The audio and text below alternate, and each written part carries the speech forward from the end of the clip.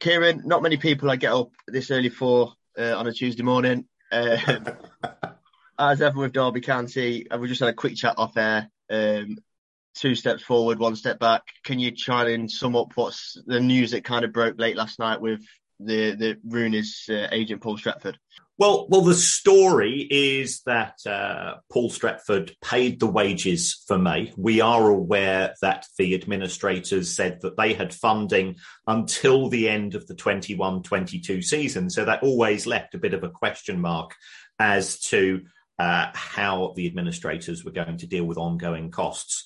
We were expecting, or partially expecting perhaps, that Chris Kirchner would have been in charge of the club. He initially had said, I think on social media, that he was picking up the costs with regards to the continuation of the club following the end of the season, but it looks as if that didn't materialise.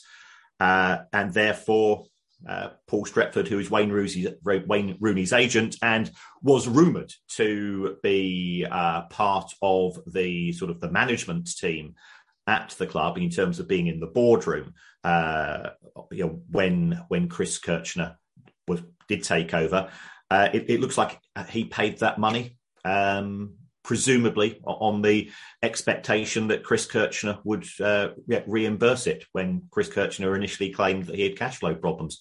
And Chris Kirchner has then in effect now done a disappearing act, as we know. So my understanding is that Chris Kirchner's not picking up his phone these days. Yeah, and unsurprisingly, really, when you look at the things that are adding up against him, will there be ramifications for Derby County with this, or is this purely a matter between the Football Association and Paul Stretford?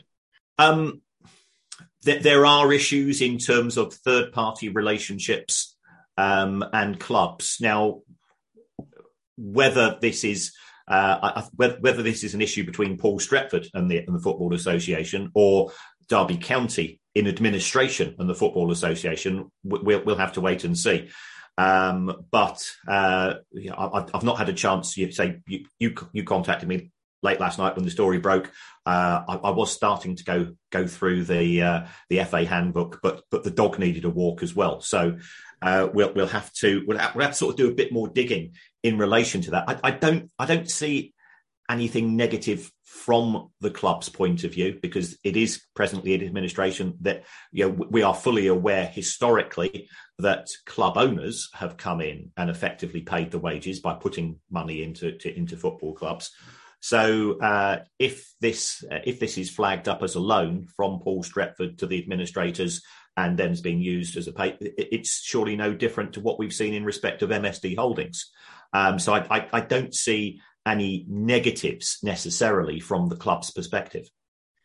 Could it be a potential hold-up before the expected deadline of tomorrow? This is Tuesday, the 28th, as we record this, and tomorrow is supposedly the deadline and the day we've all been waiting for. There's been many deadlines, but the deadline.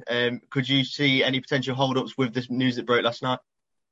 I don't think so. And the reason why I say that, Blake, is that I've known that Paul Stretford paid the wages for quite a few weeks. And if I know it, and I'm just a teacher, I'm pretty sure that there are plenty of other people connected to the club and therefore potentially connected to Mr. Clowes that would have known this story as well.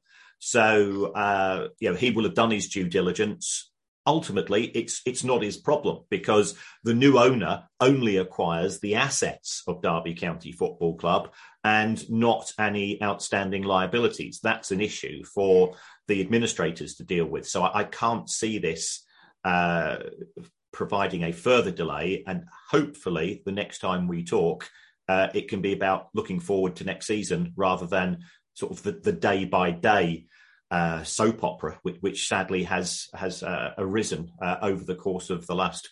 Well, it's not even just the last 9 months, has it? We had the final couple of years of the Mel Morris regime.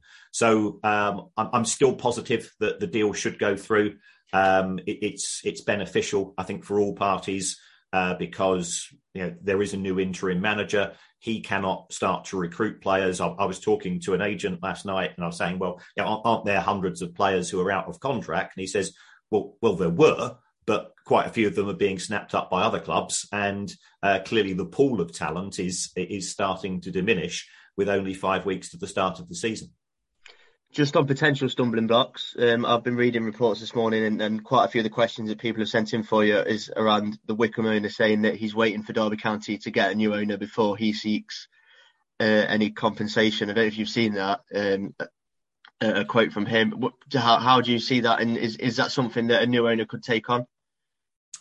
I think that would be difficult. You know, I'm not a lawyer, but this was accusations of financial chicanery by Wycombe Wanderers to Derby County Football Club Limited. Now, the new company which has been set up is not Derby County Football Club Limited.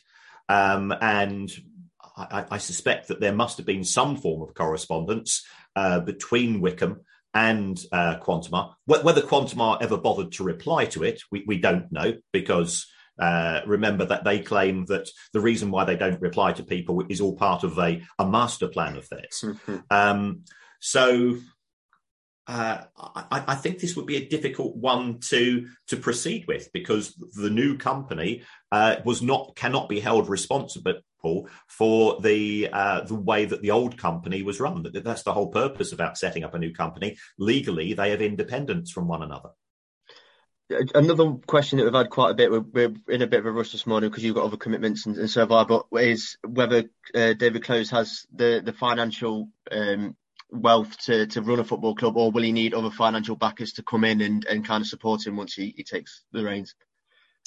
Well, I've taken a look at the accounts of Close Developments, and it is a profitable company. Now, we don't know whether he also has independent private wealth, and we don't know the terms upon which the administration is going to be exited. You know, is it going to be a payment to the administrators immediately? Is it going to be done in instalments? Where we have seen in respect of is it Gellar Nuco 202, which was the stadium company that David Close is now a director of that company, as are a couple of his associates. Mel Morris's puppet master hand no longer appears to be overhanging in relation to, I think, his club many months ago. But that's for discussion in due course. For all we know, he could be involved in one of he might have connections with other parties, and he could be the front of a consortium. And we know that there are some other local consortiums that have certainly been interested. But my understanding always was that they were struggling to get to the full asking price. So all will become clear in due course, one would anticipate. And I think the most important thing is that the deal is signed off ideally tomorrow. Just one more before we go. How do you fully anticipate that Derby County will be taken over tomorrow on Wednesday as anticipated in the press? I am extremely confident. Extremely confident is not the same as a guarantee. I've been extremely confident at times when giving some of my best lines in the Pink Coconut nightclub in Brighton in my adolescence, but I went home alone. So you never can be 100% certain, but everything does appear to be positive in the sense that we do have a preferred bidder.